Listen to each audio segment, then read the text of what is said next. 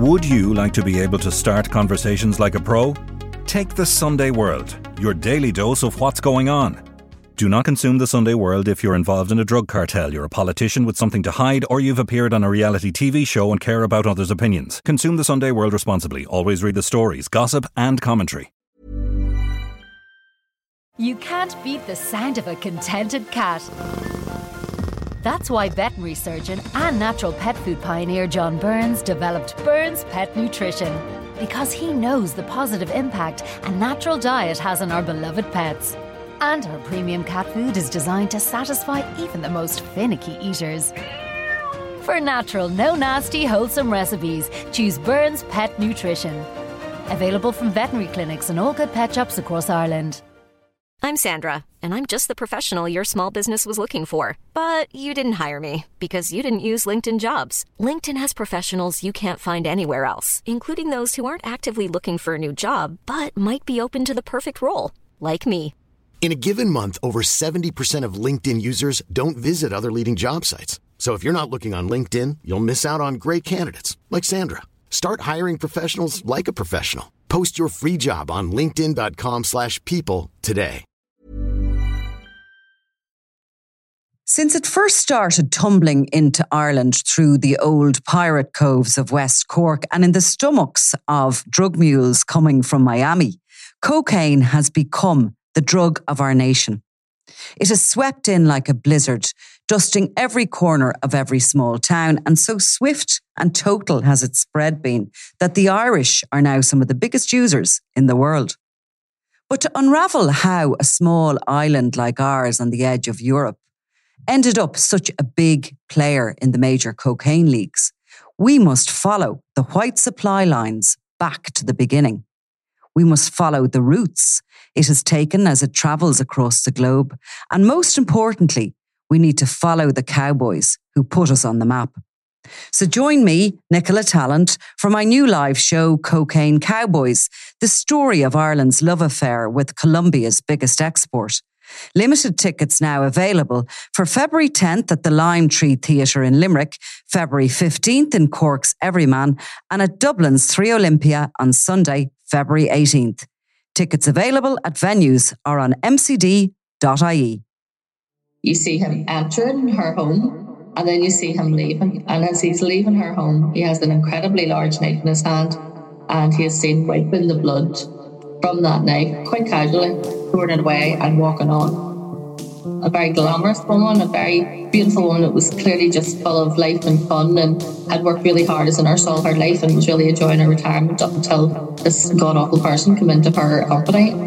I'm Nicola Tallant and you're listening to Crime World, a podcast about criminals, drugs and the sins of the underworld in Ireland and across the globe.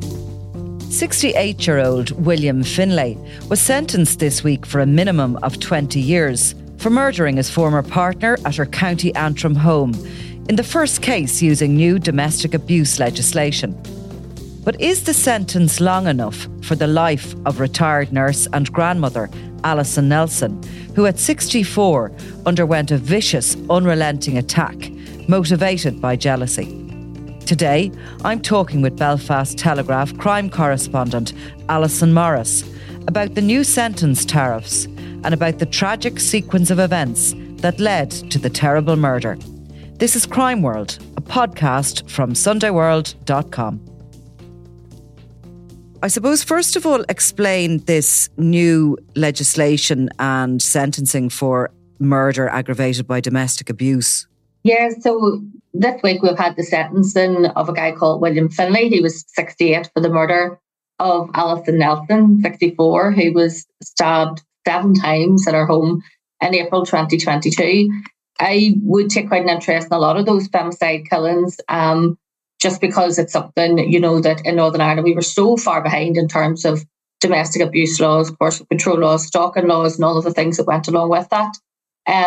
But this was one of the ones that I was keeping a close eye on because we had a new law that was introduced just prior to the murder of Miss Nelson, which was the Domestic Abuse Act, which made the aggravating factor of murder with a domestic motive.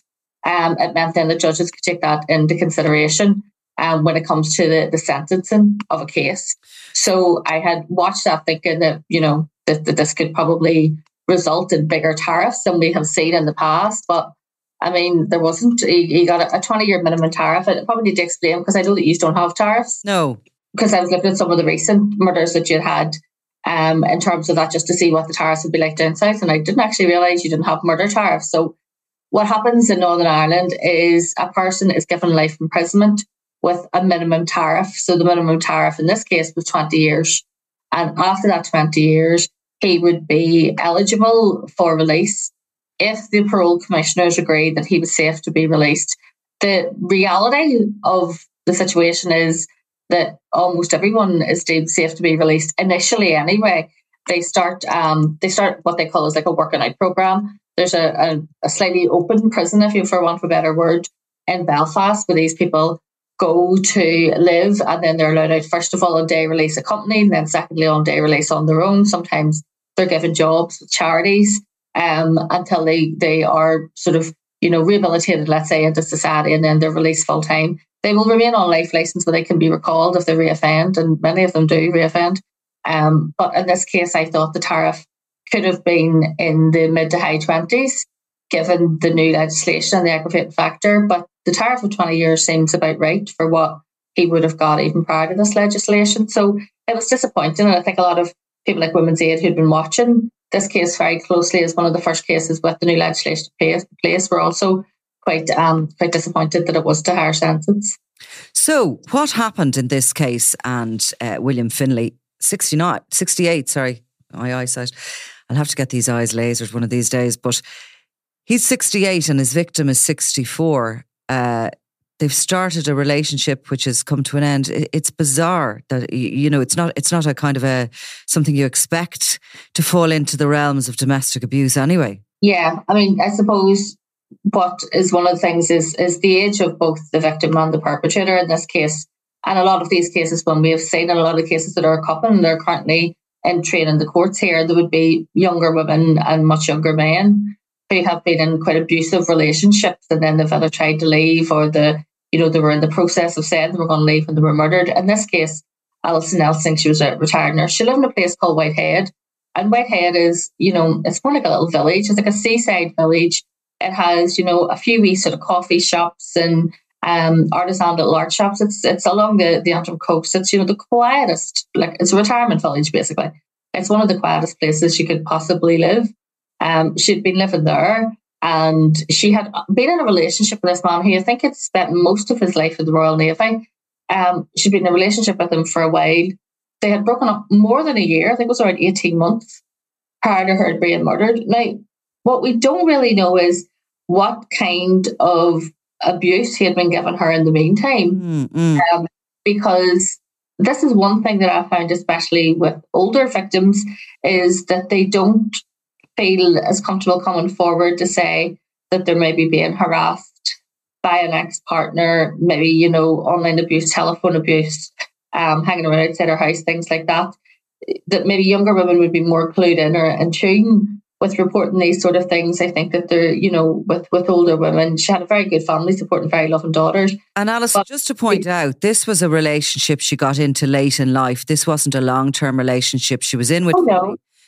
They'd met in their sort of 60s, or certainly she might have been in her late 50s. So, and maybe, do women that age feel silly if they end up in a relationship with some sort of a guy who does that kind of stuff to them? And do they not want to admit that they have been foolish enough at that age of their lives to sort of have gone into a relationship with somebody capable of stalking them then? I think, he was not the father of her children, and she had a very loving family, but she was a retired nurse. And I do think that there's a degree of that. Even speaking to my friends who are, just around their 40s, early 50s, and many of them would say about, how did I get myself in that position? Whereas young women, I don't think, judge themselves as harshly as older women do. We tend to judge ourselves much more harshly if we, get ourselves into a stupid situation or go with someone who is not as they seem at the start. Clearly he was probably the most charming person alive in the beginning, and then turned incredibly jealous. She did the right thing. She did what you'd advise any woman to do, and she broke off this relationship. This seems to have been sparked when she had a casual, had started a relationship with another man, just, a friendship with another man. And this is obviously a very domineering, very jealous and very dangerous man, Finlay. He called to her house. And one of the most chilling things, and this is why I think that, there's more to the story that's still to come out, is, she had a Ring doorbell fitted on her home, which to me indicates that she was afraid that he was hanging around her house and causing her problems. He found out about this new relationship. He has called to her house, and this is all captured on the footage from the Ring doorbell. And it's chilling. You see this man, despite the fact his hood is up, he is clearly identifiable as who he is. You see him entering her home, and then you see him leaving. And as he's leaving her home, he has an incredibly large knife in his hand, and he is seen wiping the blood from that knife quite casually, throwing it away and walking on. And he's walking, not running. Yeah, he's walking. He is, he's someone who is, he seems completely unconcerned by what he had done. Her victim impact statement to her children was awful, and it said that, she was a loving grandmother. She'd spoiled her grandchildren. She had a child that was born after her death that she'd never got to meet. And Finlay had a history of this. He had been twice married before, and he had a conviction in 1999 for assaulting his first wife and a daughter, along with a conviction in 2002 for harassing his first wife and assaulting her. There was another entry on his criminal record for assaulting a complete stranger, apparently biting his ear in 2002. So he was a man who was violent. I'm assuming that once Alyson has realised that he wasn't what he seemed at the beginning and was someone who was quite prone to violence, she has managed to get rid of him, get rid of this relationship. But as Women's Aid, any of those charities will tell you, it's when women try to get out of abusive relationships that they're most at risk. And that was the case in Alyson Nelson's case. Finlay, was he not local, that there was no talk about him and this background, this violent background? Was he from outside the area because he was in the Navy? Had he spent a lot of time away? He spent a lot of time away. And also Whitehead would be the kind of place, as I said, it's more like a little sort of seaside retirement place. And there would be some young families live there. But a lot of people would have came from other places. They would have lived other places and then maybe sold up and downsized in their later years and moved to this beautiful wee place where you could have lovely walks up and down the seafront. There's little cute little coffee shops all along. It'd be a lovely way of life in your later years. And I'm assuming that Alyson Nelson thought that this was going to be a lovely place she could take her grandchildren to, that she could live a nice quiet life as a retired nurse who'd worked incredibly hard all her life. What Finlay did, which I think made the murder even worse in terms of what her family were put through, is he did what a lot of these people do, and he dragged out the court process.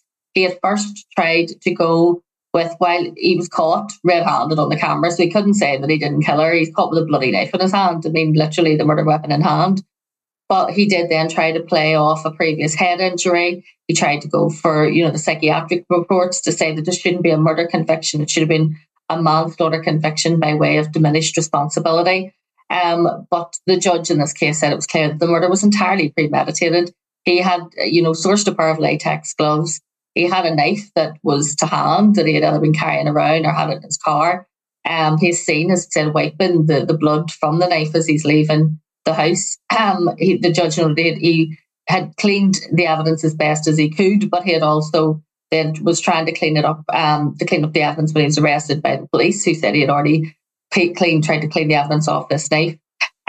She had sustained multiple stab wounds around her face, neck, and her chest and her back. And, it's often, and these are the horrible parts of this case that I hate covering, those court cases, when you listen to the detail, you find that very jealous men often try to stab women or batter them across their face or their neck. They try to do as much damage to them as possible, and that's what he seems to have set out to do. I would have liked to have seen this sentence be something that would have seemed like more of a deterrent and showed that new legislation was really worthwhile. The fact is that the judge had said there was premeditation and that he had got a chance to murder her and seized it mercilessly is the term that he used. So he had said that because he did enter a guilty plea, albeit late on, he'd considered giving the minimum term, which had been 23 years. And then he said because it was guilty plea, he had reduced that sentence to 20 years. This is something else I think that does really need looked at when there is a review of our justice system at the minute. But given people mitigation for guilty pleas when they haven't pleaded guilty initially, I do think is wrong, because they're not entitled to it. They have tried to work the system. They've realised the system isn't working for them. And the guilty plea in itself is often an attempt to play the system. It's an attempt to get that mitigation, that lower sentencing as a result of it. So unless people, enter a guilty plea at the earliest possible opportunity, I really don't think that it should be taken any time off their sentence at all. And why was there no evidence given for the sentence hearing in relation to the relationship, and had it been abusive, or was there any suggestion of that? Had she told friends or family? It started off as a trial list, because he did start off, there was a jury already for it, and then he entered a guilty plea in it later on. Because of that guilty plea, we didn't get to hear all the evidence. And, maybe the family are glad that they've been spared some of the more gruesome parts of the evidence. The guilty plea in the present, you would wonder that it would, as I said, it may not seem that to us at face value that it should have got any credit, given the fact that he had attempted to plead not guilty. But, in some ways, the reason why they take that into consideration is it saves the family the ordeal of having to give evidence and to hear others giving evidence. And that, which is what we didn't hear. So we don't know a hell of a lot of the details in terms of the lead up to this and what had happened.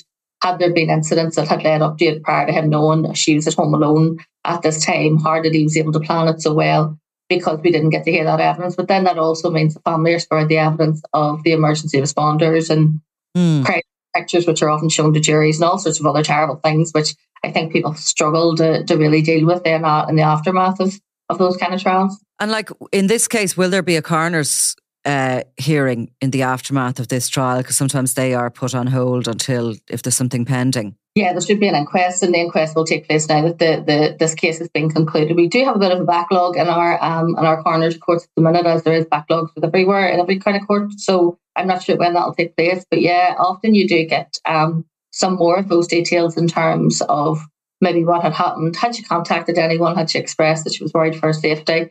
Had she confided in anyone? And all of those sort of things might be made public then at the inquest. You can see even in the pictures, Alyson Nelson, despite the fact she was in her 60s, she didn't look like she was in her 60s. She was isn't she a lovely looking woman?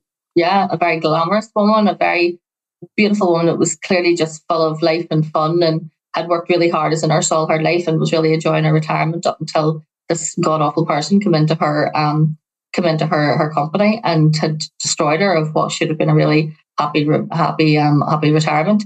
But yeah, the domestic abuse legislation was hailed as a turning point for us, and after this week, I'm not sure that it is. It does give, as I said, it's the first person to be sentenced for murder, and the exact word is it's aggravated by domestic abuse, and that's it. So this case clearly was aggravated with a domestic motivation to it, but it hasn't resulted in higher tariffs. I have done quite a few stories in relation to these kind of cases, and some of the families be furious at some of the sentences that come then afterwards, because the tariffs don't seem high enough. People who work in the criminal justice world, and even previous justice ministers will argue, but it's not a release date. It is a minimum. So then they have to go in front of the parole commissioners to convince them to be released. But in reality, like, most people get released not even on their date at the end of their tariff, and they run up to it about a year before and start working them out and preparing them for life on the outside. So sometimes people will be seen in the company of prison service staff on day outings, trying to get them used to the world that they have been they have been out of for the last 20 years. So no, I don't think it's enough deterrent, because when you look at other parts of the UK, and specifically England, where they have dozens of people who are currently serving full life sentences. I mean, and you get a full life sentence and you never get out again. And that seems to be a fair case. I think, when you look at some of the cases in the South where you aren't getting a tariff, it's clear that in some of those cases, when the judge listened to the judge's comments, that the expectation is that those people will never be allowed back out again. But that will be obviously for a parole board to decide. And these cases, I just think, if we're meant to be in line with the rest of the UK and all sorts of legislation, well, then I think, our sentencing procedures should be the same. You see, theirs are on a statutory footing, whereas ours are as a result of precedent. So judges will give information. The prosecution barrister will go up and mention previous cases and say, in the Crown versus X, Y, and Z, the tariff was this, and it was this because, and then the judges look at it in the round, and that's how they come to their decision, which to me doesn't seem, to be the first, but it's a bit ad hoc. And So if you look at, say, just for instance, the Wayne Couzens murder, the murder that the Metropolitan Police officer, he got a full life sentence. There's I think I asked, there was over 30 the last time I asked, in English prisons alone, doing full life sentences. We don't have any people around and serving a full life sentence. And finally, I suppose, is there any sort of an indication of how vulnerable women of that age are to this kind of thing with new partners? I mean, you just would like to think you're on the homeward straight at that point with whatever love life you have, be it you're still in a long-term marriage or you're on the dating scene in your sort of 60s. Is there any indication of how vulnerable women of that sort of era are to this? Domestic abuse campaigners are always keen to point out that it has no, age group. It has no status group. People from very sort of middle class, which is, let's say, Alyson Nelson, which was living very comfortable middle class life, to people who are living in much worse financial circumstances. Oh, can come to anyone. It really can. And the majority of people, we do see partners even murder people later on in life, despite the fact that they spent many years with them. But yeah, I do think that there's definitely some work to be done or some conversation to be had about what happens to women who find themselves single, either through divorce or through being widowed at a later stage in life. And how safe are they from, really predatory men? Because in some ways, young women are so wise to the world in terms of online dating and red flags and what to look out for. But when you think about it, those older women, they're completely unprepared. Mm-hmm. That sort of thing. They've probably been in a steady relationship for 20, 30 years and having to go back out into that world again and then trying to decipher who's good guys and who's bad guys. It isn't the easiest thing because the bad ones sometimes wear a mask. On the flip side of that, though, at the same time, I suppose if they're dating guys in around their same age, they do have decades of background there that for checking, whereas young people are kind of maybe entering relationships with blokes who are, it can be the other way. It can be the woman who's committing the domestic violence as well and the man, but, they're starting their career with that. So there's no kind of maybe red flags there. Whereas if you're, older, you can, he had a history. She clearly didn't, we imagine, know about it. No, but she was entitled to know that, by the way, because we do have a right to know scheme in Northern Ireland, where if you suspect your partner there may be some red flags up and you think, this guy doesn't really have a social media history, you can't really find anything online and you're curious. Or if you're a family member of someone you're really concerned about, who is vulnerable in a relationship or someone who you think may have a violent past, you can make an application. They don't happen that often, but if approved, then you have a right to know, the person who's in the relationship has the right to know that the man that they're with has convictions of previous convictions for domestic abuse, or if they've had non-molestation orders or restraining orders against them. I always think that the biggest red flag is men who tell you that every single woman they've ever been with is crazy, and you think, well, you're the common denominator here. Do you know what I mean? I think really the lesson there is from what you're saying is to both the young and the old venturing into the dating world, which we know obviously we're out of our area of comfort there with that in the first place, but use Google, yeah. Oh yeah, it's the first thing I do when I meet anything. It's Google for them. It doesn't matter whether someone want to date or not. First thing I do is go, God, must look them up and see who they are. Maybe is that the journalist in me, or am I just nosy? But no, I think that's sensible.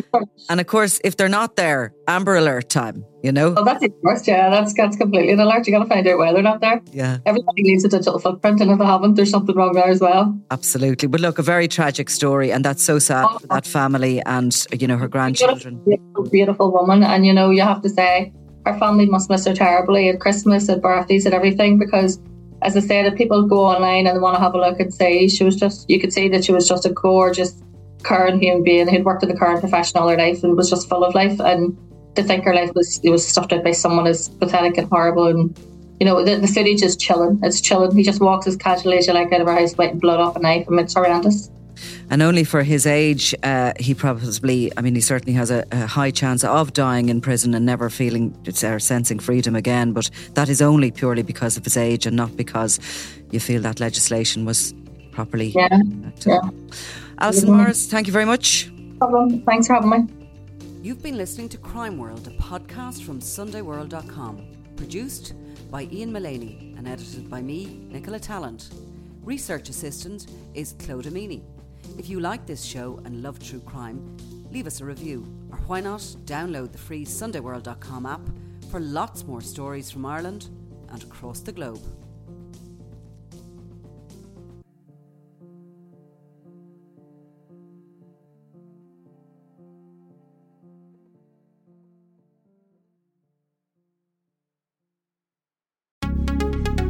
Would you like to be able to start conversations like a pro? Take the Sunday World, your daily dose of what's going on. Do not consume the Sunday World if you're involved in a drug cartel, you're a politician with something to hide, or you've appeared on a reality TV show and care about others' opinions. Consume the Sunday World responsibly. Always read the stories, gossip and commentary.